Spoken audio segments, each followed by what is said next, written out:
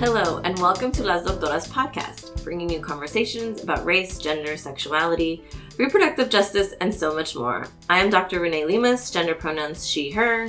I am Dr. Christina Rose, gender pronouns she, her, hers. In this podcast, we're going to share space with women and other people of color to discuss ways to dismantle all systems of oppression, including white supremacist, capitalistic, cis heteronormative patriarchy.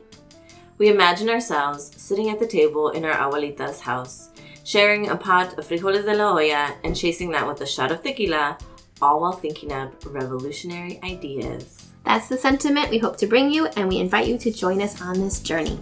Bienvenidos.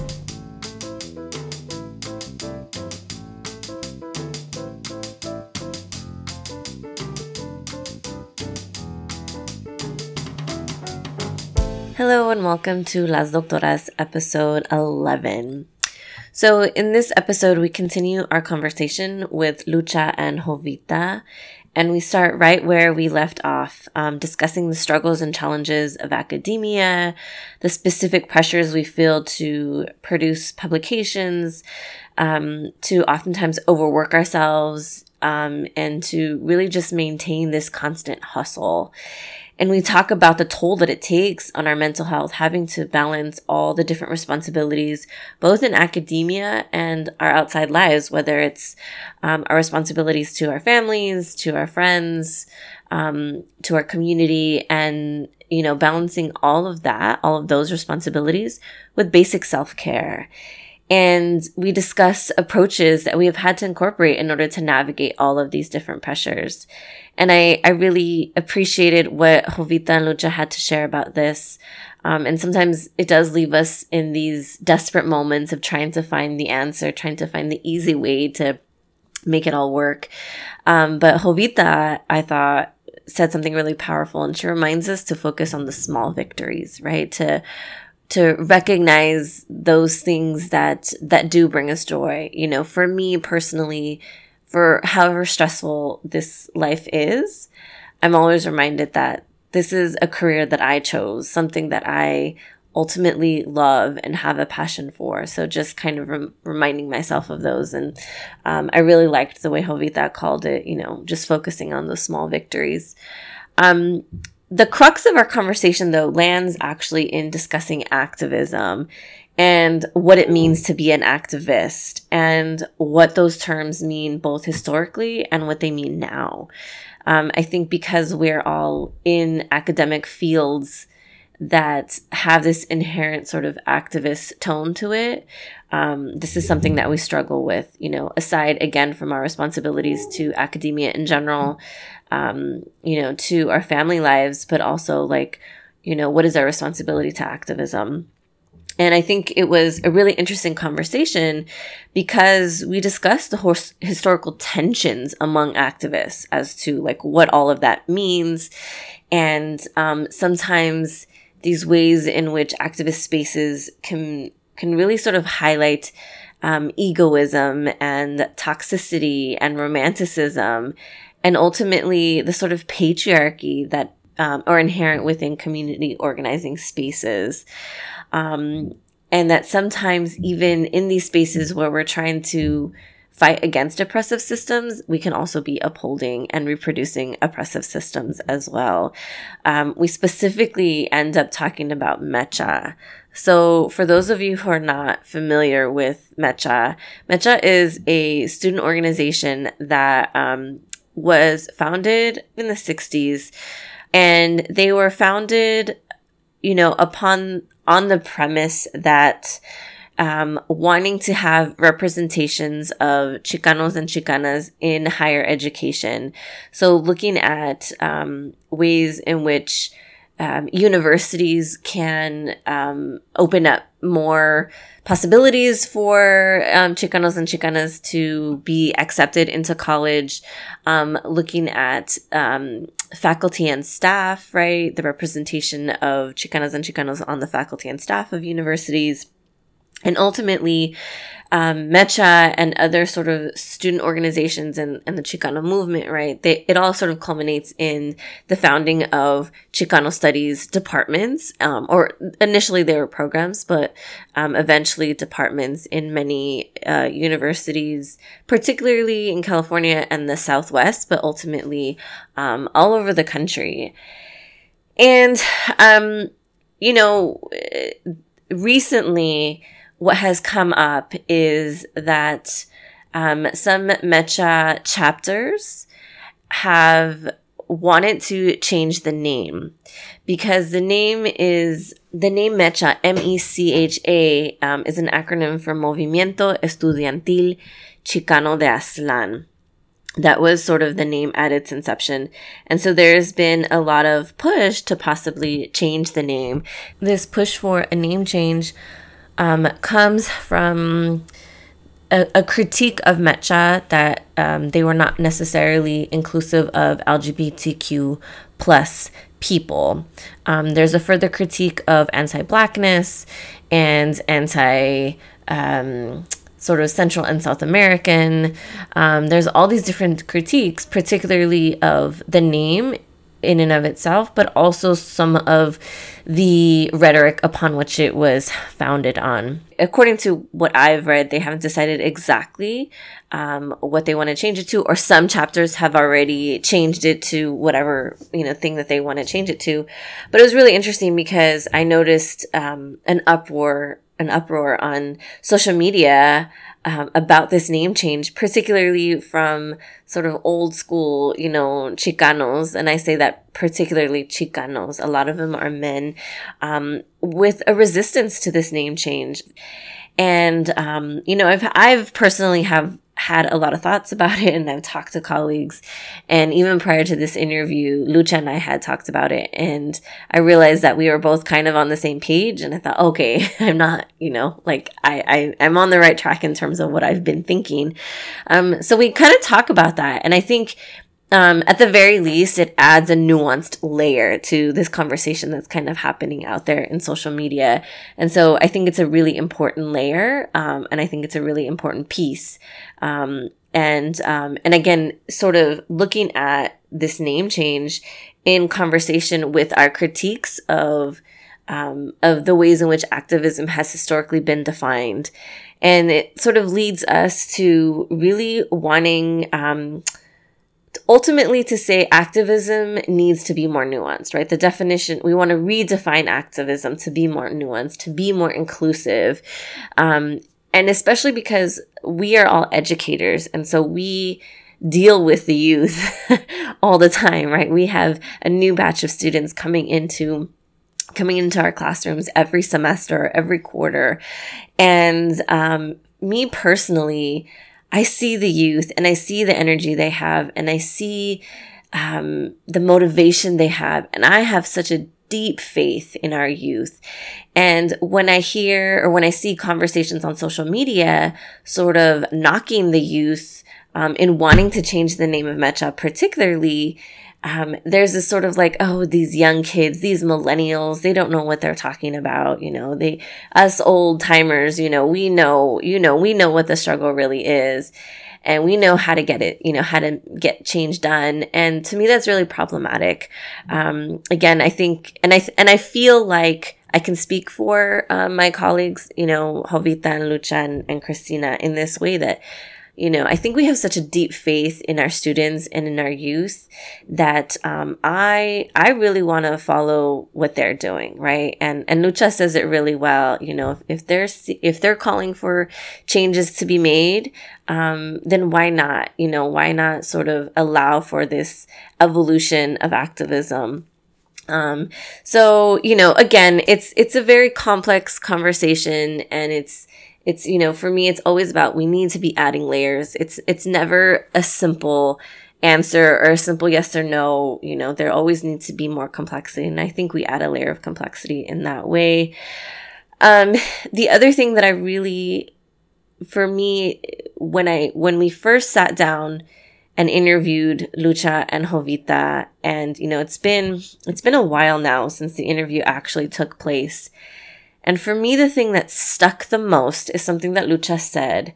We talk about what activism is and what that means and how we incorporate that in our lives, both as academics and as parents and as really just people, in the world. And it's not always easy, and Lucha says it's messy.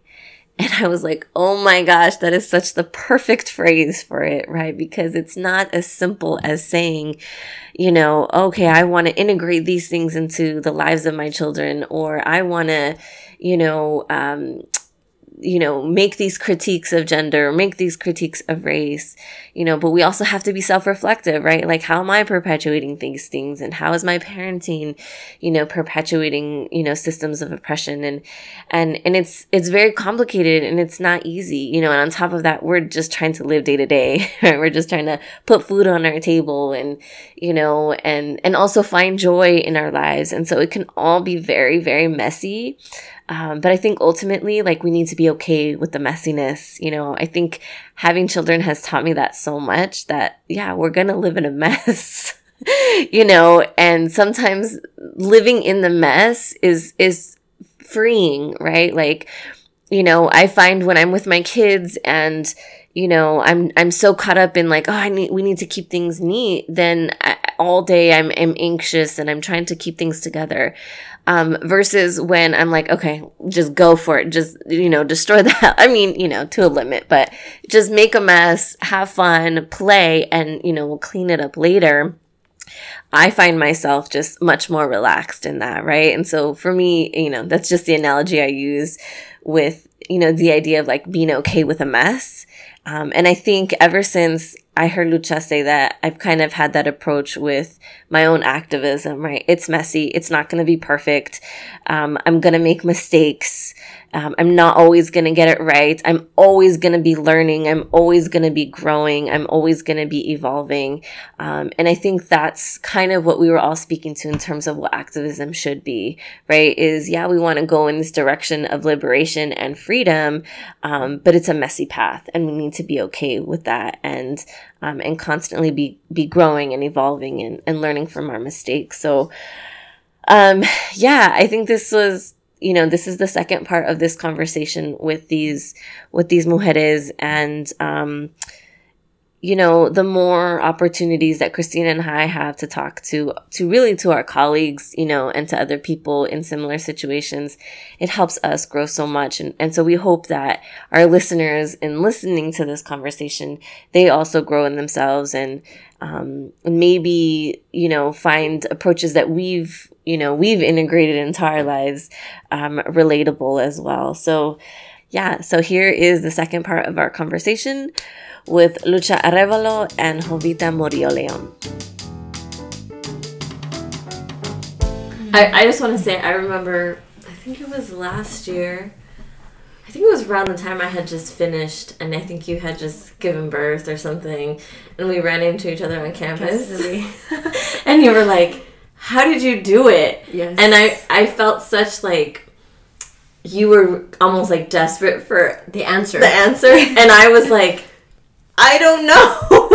And it was true because for me, it was still so fresh, like just finishing. Yeah. But it was also like, I had to reflect, how did I do it? Mm-hmm. And I knew you were looking for like, what's the secret answer? Yeah. And it was kind of like, there is no secret answer. Yeah, it's so difficult. Like, I wanted the answer. Like, I wanted the secret. I'm like, how did you do it? I asked everyone, and someone told me, Lucha, there is no right time to write. Like, you write while you're changing diapers. You write while you're teaching. You write while you're prepping. You write while you're organizing. In those 30 minutes, in that hour, that 3 hour.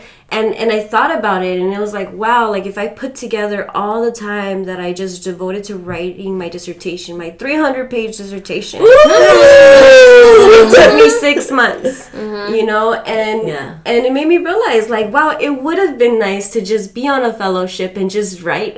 Right. But the struggle is real, and this is the struggle, right? And realizing, like, we have to do these things as we do all these other things, right? Because it's not like we don't have the luxury to just be writers, to just be academics, and you know.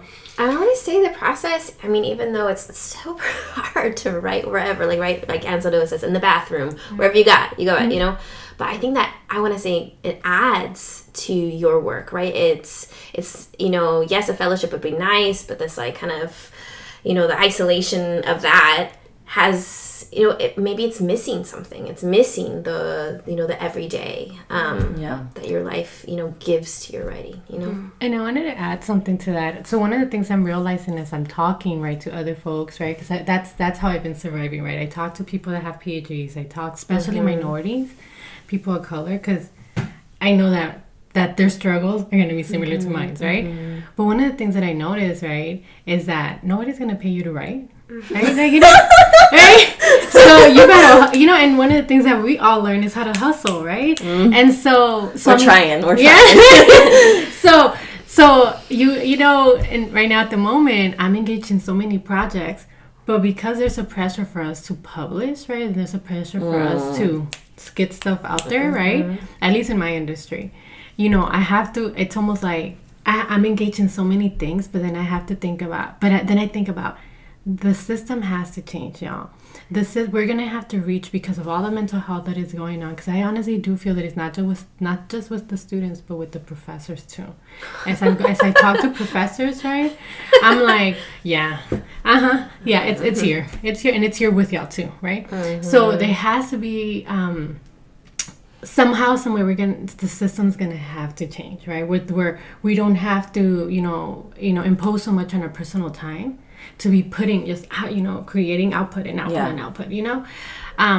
But when I found out, right, that aside from doing my 3 years and aside from still having to do my qualifying exams and my proposal and my dissertation, I'm still have to look into a postdoc, right?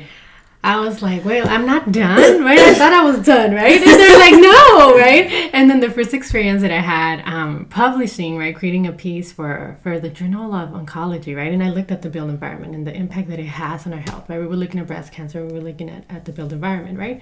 Because where we live, where we grow up impacts our health. And then I pretty much did everything, right? I realized, damn, dude, like the amount of work that goes into writing something, one, is a lot. Two, nobody's paying for us. And I really gotta love what I do because I'm excited as I'm writing this, right? So I think that's when I realized, hey, I think I do belong in a doctorate program. I think this is my industry, right? So it's little moments like what I call small victories. And I hear a lot of podcasts. There's a PhD podcast that talks about people of color or minorities in higher education. I forget what it's called. I could give you the info later. But when I drive around, because I drive all over the place too, I play my podcast, my self-care podcast, because I need to hear that. Need to be centered back, and I need to be brought back because this, you know, academia alone is heavy, and there's a lot of elements that are pulling you in. Just academia. When you add to that I'm not a traditional student, we were just talking about that, Lucha, that I come with a strong family background, that I have my obligation to my siblings, that I have my obligations to my mama, my dad, my Nina, right? That my community, the reason I'm in my program is so I can better the health of my community. Compton has the second or the third lowest life expectancy in California, right? Then yes, I do have a commitment. So yes, health is important. But it's little moments like these that I feel like have brought me back and have centered me, have reminded me, Jovita, this is why you're in the public health program, when everything else feels like it's falling apart, or I feel like there's too much pressure put on us to publish, get work done. And I've gotten to that point where I'm like, okay, Jovita, you gotta, if you have 15 minutes, sit down, write something, and then, you know, finding little small times, right, and to do work. And then above everything else, there's what I want to do in my personal life. There's my academic life, right? You're like, can I get a drink? Yeah. And I've learned, you know, in the process. Go on a date? Good. At least one. Because can we go dancing? Yeah, really. And one drink, maybe. One. I want to be a mom. I realize that I want to be a mom. But then I hear everybody's stories, and I feel like it's really good. But I feel like if I bring a child into this my type of lifestyle right now, because it's on the go, and I drive everywhere, and that alone 2 hours driving, in LA you take 2 hours to get anywhere, right? Yeah. And the amount of writing that I have to do, and the publications, and this. Can I really handle a child as much as I wanted? So we're like, I don't know. I don't know. I mean, this is, I think, Christine and I like talk about the hustle. Like, that's part of what this podcast is. Like, this is our hustle of trying to like create spaces outside of the university expectations of us. And we've been pretty. This is like our hustle, our therapy, our our self-care, our achievement time, like and it's hard to sort of navigate those systems, or navigate all the responsibilities. And I think Christine and I have been pretty clear, like, we're not super interested in a tenure track, and that's huge because we have, I think what we're saying is we want to spend that time with our kids. Recognizing that if we did do a tenure track, it would require us a certain commitment that maybe we're not willing to give. But what that means then is that we are on this perpetual adjunct hustle. We're at the whim of the university. We don't have sustainability, stability, all of these things. And then, of course, because I think what I want to get into, and I think we've kind of been alluding to this, but, we have all these different obligations. And then at the end of the day, because all our work is so steeped in social justice, having to, like, navigate the systems of academia, navigate mental health, navigate parenthood, and then also our sense of obligation to our communities, right? And that the work we do is for that. It's so interesting because I'm at a point in my life where I'm really trying to redefine activism, especially like because a lot of people see me as like some super activist organizer. Like anytime anyone brings up Compton, it's Lucha. Lucha, and it's a lot to carry. And I feel like I don't want giving back to my community. Like, what does that mean if I'm not there for my child, if I'm not there for my partner, if I'm not there for my family, if I'm not there for my vecinos, vecinas, yourself, for myself? Yes. And so I think sometimes like activism is so tokenized. Like, it's just about putting up your fist for the picture. Make sure you're tweeting or Instagramming that one thing that's trending. Make sure you make it out to the march. And we were having this conversation, right? It's like, how am I going to make it out to the march with a 1-year-old that's going to run all over the place? And you have to pack a million snacks, and you have to exactly. And I'm not throwing shade at those that are able to do that and that do that. All power to you. Yes. But I cannot do that. I'm not in a place in my life where I could do that. And I think about, like, as the head of my household, like the one that's only working, and my partner holding it down in the house, taking care of our child. And I think about how, like, and then I also hear, on the sidelines, folks who are supposed to be organizing with me make little remarks sometimes, like, oh, it's just a dissertation. And I'm like, what? Like, this is like my life's work. Maybe for you it was just a dissertation, but for me, like, it's almost dismissing all the labor of love that goes into doing this is my activism. Like, and so for me, it's really about, like, community is not like some abstract thing that's out there. Like, community is who's sitting at the table with me right now. Like, community is like building these relationships that are authentic, that are raw, that are reciprocal, that are long lasting. For me, like, complicated, complex. Yes, and so for me, it's also about, like, building boundaries, right? Like, you're not a part of my community, and I don't want you to be a part of my community, and being okay with that. So that's, I'm at a point in my life where I'm okay with taking a step back. Like, I don't want to be the face for things. Like, I actually want to be in the background so I can really put into practice all the skills and the knowledge that I have, because I have a lot to give. And realizing that, like, that's good enough. I love this so much because it's so validating. You know, I think academia can be isolating on one hand, and like parenthood could be isolating on another hand. And then there's these expectations of what activism is supposed to look like. So for you to come in and be like, you know, it doesn't have to look a certain way, even though I sometimes have those ideas. I'm like, is it just me or what's, you know? But I think a lot about that, where, you know, I've seen people who are out there on the marches, and then it's like, well, what about your kids? Or like, where, you know, maybe they're absentee parents or whatever. And like for me, I see my parenting as part of my activism too. Like we talk about like breaking gender roles or expectations of gender. And I'm like, okay, that's cool that I can lecture about that all day long, but how am I really doing that for my kids? Right. You know, and it's not easy. It's not it's hard to sort of put your you know, like walk the walk, because it's messy. It's messy because, you know, I'm always like, yeah, there's certain things that we want to do in this house, but they still also go out into the world and have all these other influences. And so, you know, and then I don't want to be talking about it every second of the day. Like, I kind of want to just chill out sometimes, you know, so it's super messy. And like having space for even activism to be messy, you know, and I think there's like a performative aspect of it. There's this like perfectionist aspect of it, and it's Egoic. like the ego. Yeah, you know, and I think a lot of those spaces are super toxic. We romanticize them too much, and they're very ego driven. If it's not fueling my soul, if it's not fueling my spirit, if it's not making me evolve and grow as a person, then it's not for me.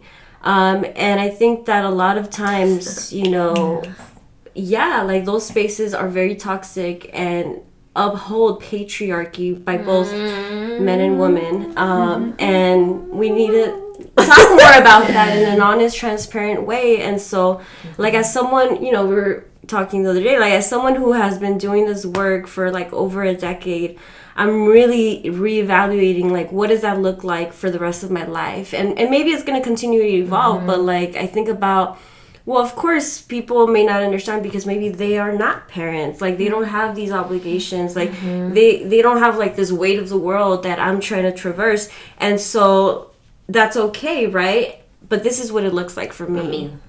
Yeah. And I think that to add to that, right, one of the things that I used to be part of those circles, right, they were all, you know, and to this day, I very...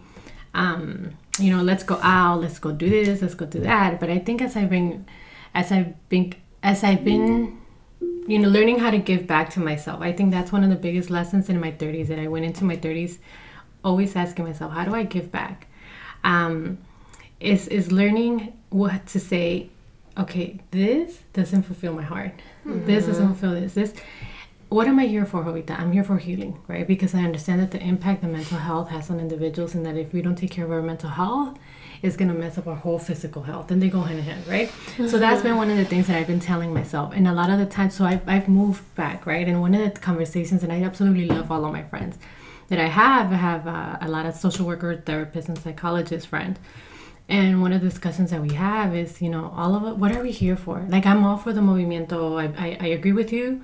I agree with you on this part and this part, but not this one, right? And I'm also mujer, right? So I don't. I have more obligations, right? Or I identify as a woman, right? So I have more obligations, right, than our male counterparts have, right? So they could go to every march. They could be here, be there, you know. Oof. And I don't, right? I have a whole different set of responsibilities that our culture imposes on me, right? That I'm learning how to say even no to, right? Yeah. Even saying no to your mom can be a little scary, right? But it's changing this way of thinking about activism. And I think, listen, what worked in the 90s, great. What worked in the early 2000s, great. What worked 10 years ago, 2008.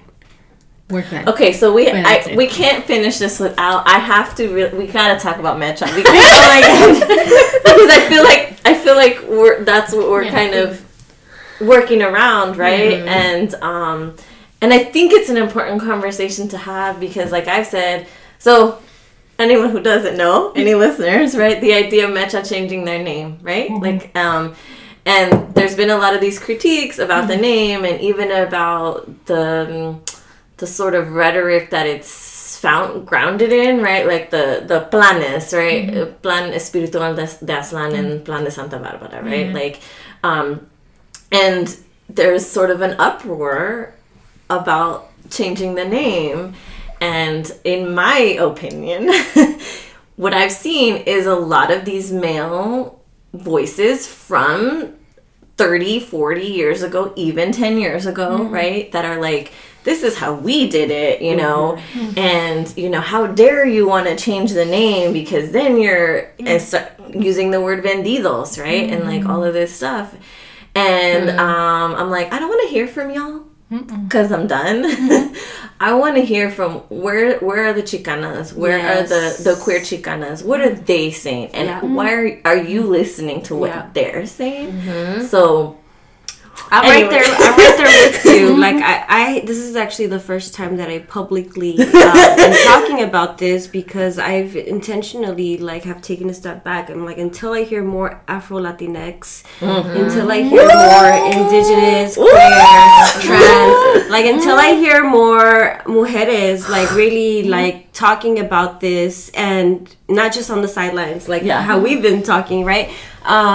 Then I don't want to hear that. Like because I see it in my feed, and I'm just like, you know, same debates it was like when I was a machista at UC Santa Barbara, you know, and like for me, I feel like for me, Mecha was a training ground, right? It was a training ground to traverse the patriarchy, the misogyny, the activism, all that, you know, and so for me, like, yes.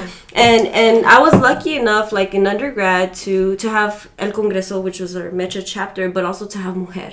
You know, so women, you know, have always created alternative spaces. Like, and so I think that if young people and older people and whoever are the current machistas in this generation, if they're saying that this is not working for them, if they're saying that this is no longer a reflection of who we are today as a people, if it's not representing, you know, more Indigenous, more Afro-Latinx, more Central American, and who we see as part of our communities, if it's not that, then it needs to change. And I respect that, like I do. And as someone who's still involved in organizing spaces, like I don't identify as Raza, like, and I don't identify in ways that people read me. And so, also realizing how, you know, the name does say a lot. It says a lot about like who could join. It says a lot about who's there. It says a lot about who won't join because of that. And so, yes, like the name is important. And if it's no longer working, then we should evolve out of it. That's where I stand with that. But. And I have something to add to that. So I never really have identified as a machista. And I did some work when I was at Cal City, I will say that. But one of the reasons I never really did is because I think, because I come from Compton, I know this to be very true. Because I come from Compton, I didn't grow up in a predominantly Latino community. I grew up with African Americans. And a lot of the times they'll be like, oh, why do you have to advocate for them and not for us?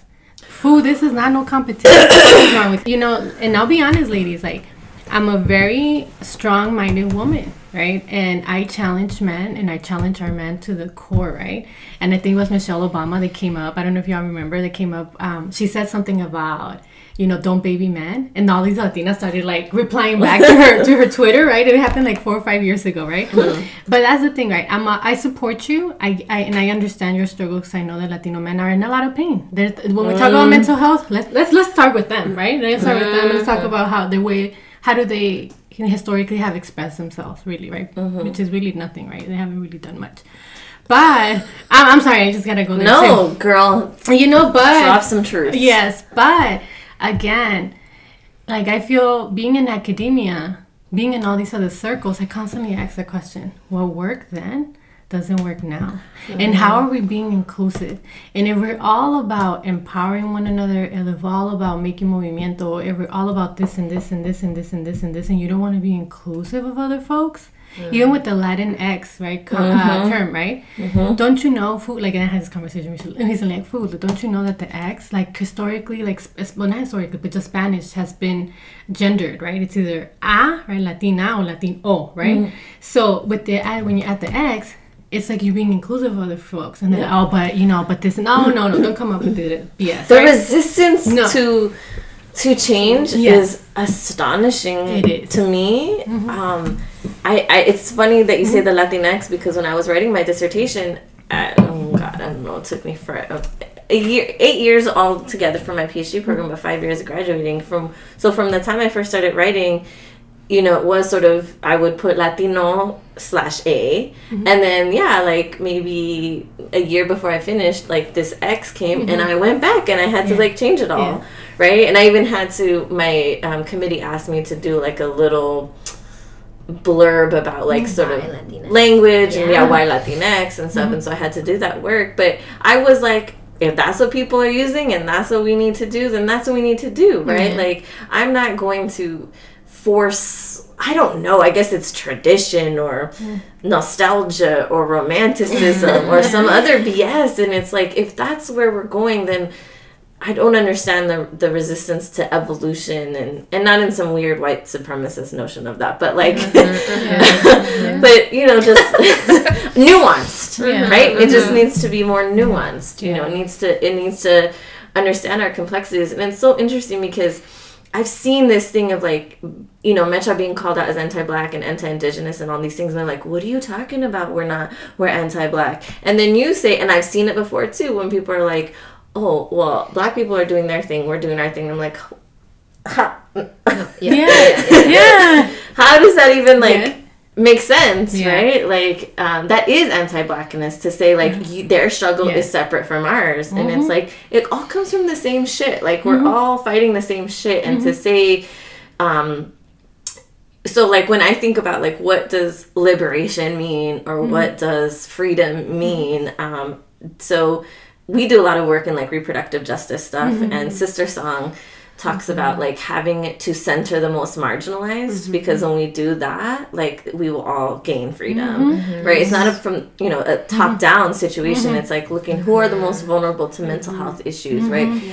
Disabilities, economically, like all of these, educationally, like if we can look at those who are most vulnerable and meet their needs, then by default all of our needs will be met. And it's not about like you do your thing and I do my thing. That just doesn't make any sense, and I think that's my critique of this Mecha thing, right? Like, on one hand they're saying we're not anti-Black, and in the same sentence saying like, we're doing our own thing separately, and I'm like, that is anti-Blackness. And I also wanted to add our role as women. Like, you gotta learn how to find it within and it could be Mecha, it could be other spaces, it could be other organizations, and you gotta find it within yourself.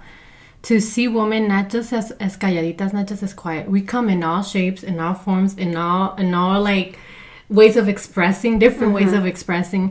It could be that I'm very, very outspoken. It could be that I could, throw it down, not physically, but like, but like verbally, right? And it could be that maybe my way of speaking is not gonna look like somebody else's. Don't have us compete with one another, man. And that's the beauty about growing up and becoming an older mujer, right? That we start seeing each other. We get to the point where we start seeing each other as not as a competition, right? Yeah. But how do we help each other get to the next level? Because we've seen the importance of helping each other and pushing each other, or helping each other get up there, right? Yeah. But to reinforce these ideals of what a mujer is, right?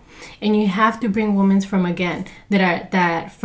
all backgrounds, from all different ways of expressing, from all abilities or disabilities, from into your spaces. Because if you don't do that, then you're not being fucking exclusive, right? Yeah. So that's just one of the things that I wanted to point out. Yeah. And that all of us, again, like, there's some people that are very quiet and can make movimiento. There's some people that are very outspoken and can make movimiento. But bring us all in. Yeah, all voices need to be heard. Yeah.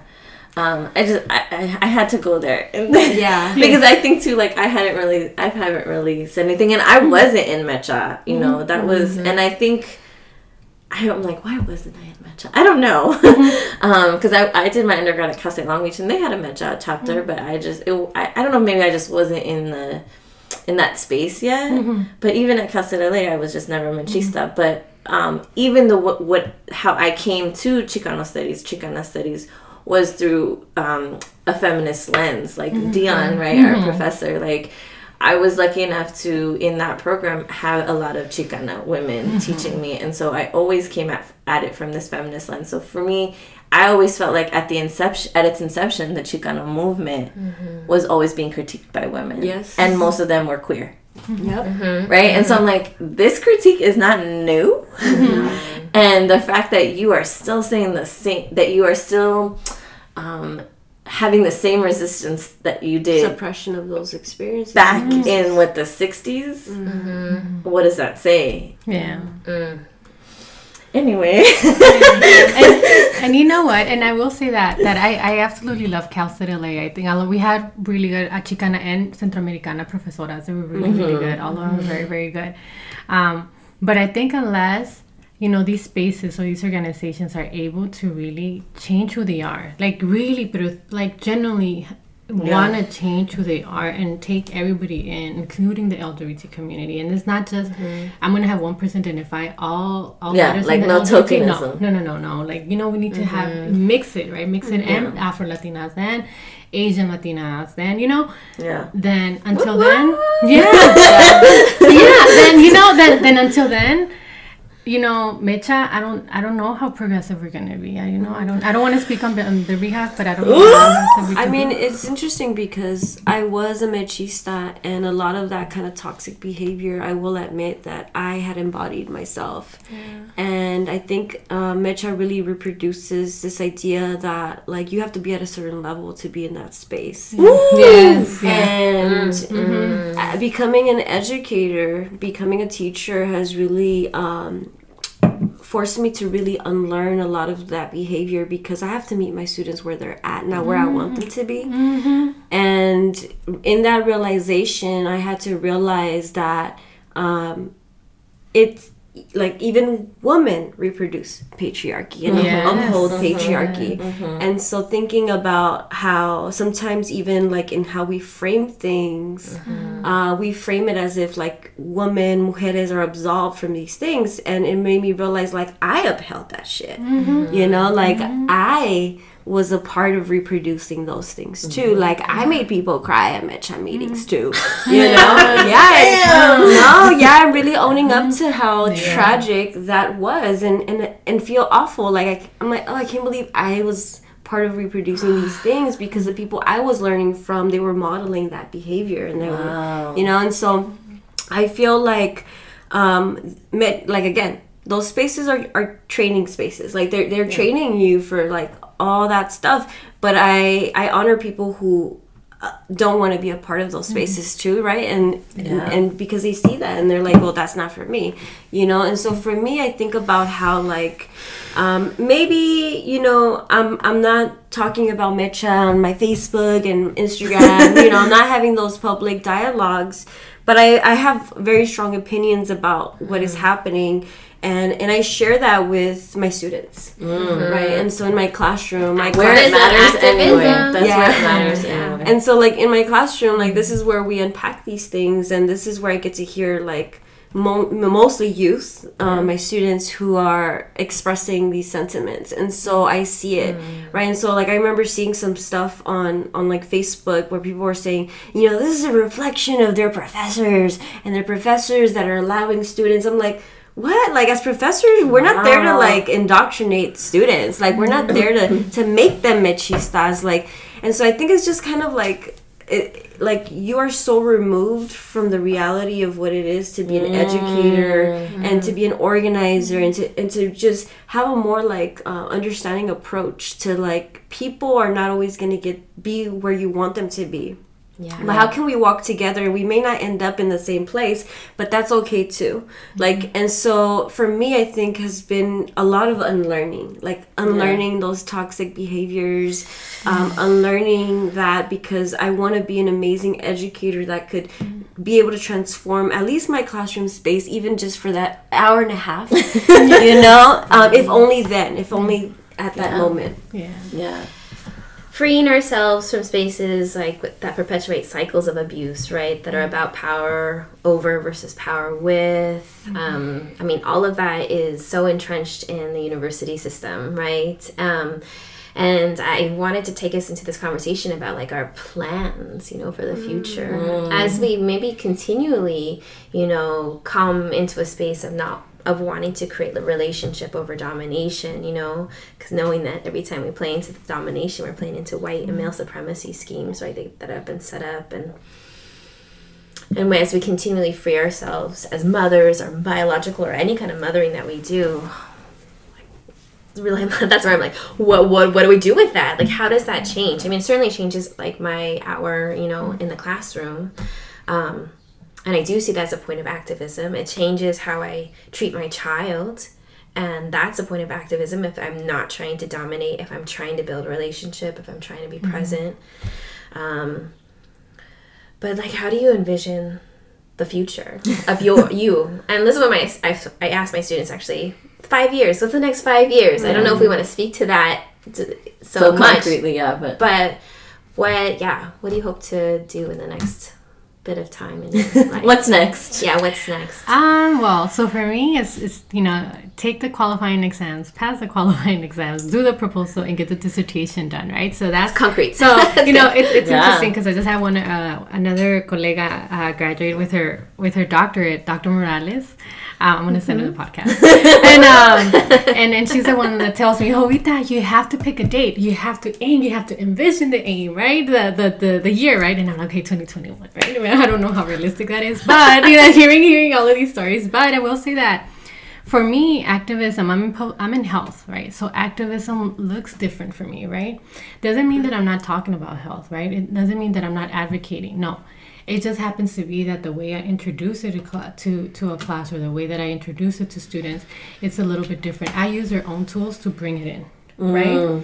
So the way that I hope that in the next 5 years, I'm able to get a position, a teaching position. I'm able to continue doing the research that I'm doing, where I'm creating research that is going to help people, really, and not because I have a need to publish and put myself out there, right? And learning how to, you know, I've been learning how to deprogram myself and how to check myself. I mean, like, did I have to really make this statement? Who was I affecting when I was making this statement? And learning how to apologize and say, you know, I'm sorry, I was coming from a wrong, you know, I was coming from a overwhelming space, or maybe, you know, this has been my training, is how I grew up, right? But learning how to apologize and learning how to deprogram myself has been very powerful, and how to humble myself, where I like what you said, Lucha, like, meeting, I think that we in every space we have to meet people where they at. Yeah. You know, we shouldn't have all these high expectations of people. Man, all of us are struggling, especially right now. Like, all the minorities are struggling. We hear all these things in the media. We get to experience a lot of these things, and I feel like that health misses our health, like mental health and physical. Super health. triggering. You know. Yeah. So meeting people where they at and not assuming, and really just being listening. Like, really just taking a step and listening, right? So that's what I hope to learn, what I hope to do, what I hope to put in practice in the next 5 years. And if I end up becoming a mom, that will be just beautiful, but we'll see. For me, I guess I see myself in LA County because I believe very firmly that I would never feel comfortable going into someone else's community and do like scholarship, because this is where my family chose to migrate to, and this is where I grew up, and this is where I've done my research and my organizing, and where I want to raise my family. And so for me, I want to stay in LA County, and I want a tenure track position so that I could continue to do the work that I do in a way that is more intentional and stable, right? Because being spread out across 3 campuses is extremely unstable, unsustainable.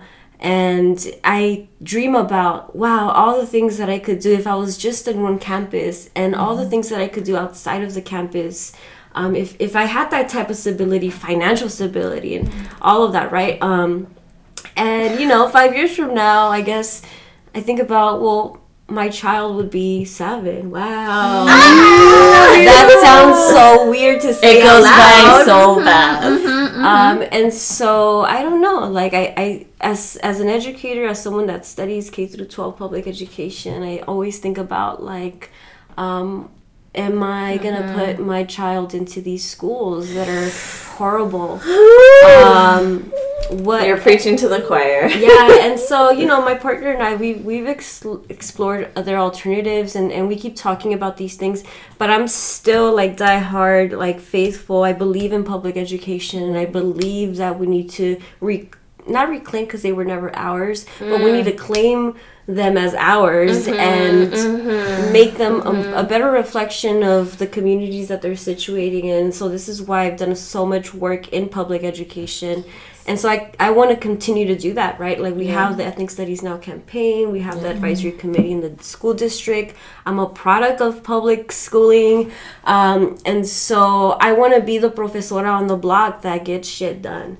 Like, I want to be the one that, you know, she has a PhD and she still lives here. She has a PhD and she came back. Like, I've been here. I've been doing this work, and to model that for my vecinas, my vecinos, for the next generation to see, because I felt like as a child, right, it's part of my healing, I felt like as a child I always wanted to see that.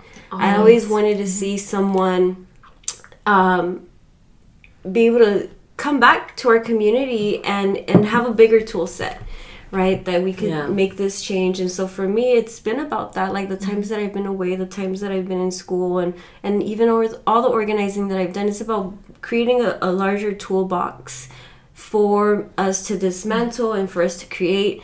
And so hopefully in 5 years, that's what I'll be doing more of. So we're going to have to wrap this up. Yeah. But I just want... Last question is if you can just maybe 1 or 2 sentences, your advice for other Chicana, Latina mujeres either contemplating, you know, this path, or if it's somewhere on their radar, even if it's not, you know, like, what would be your advice or femtorship? My advice would be, none of us ever got here alone. And you'll never get to where you want to be alone. And even though some people 3 sentences, and even though they sound like some people got there and they pulled themselves up by their bootstraps, no, they didn't. So rely on your community, allow yourself to fall back on your community. I'm part of your community, and so reach out. And so that will be my 2 cents. My advice will be to really think about the discipline you want to go into. If you feel like maybe what you want to do is more policy, then go policy. If it's public health, public health, maybe it's education, right? To really think about that. I would even say to go and check out the classes before you even start the program. Get a taste of the classes, get a taste of the professors before you make that huge commitment, because you're committing to something really big and you're going to pull out a whole lot of loans, right? So yes. And then find your support system in the school. You need to find a support system. I have different support systems. I have the ones in the hood. I have the ones at school. I have the ones that are mixed. I have, you know, so find your support system. It could be that one support system could provide you with one thing, and then the other support system could provide you a whole different thing. And finally, mentors. Mentors are not always going to have the answers. It could be that maybe one mentor is able to provide you with one advice, and you're like, and you go to another mentor and they provide you with everything else. But then you have that other mentor there. So it's almost, when it comes to mentors, it's almost like you're always having to put a puzzle together.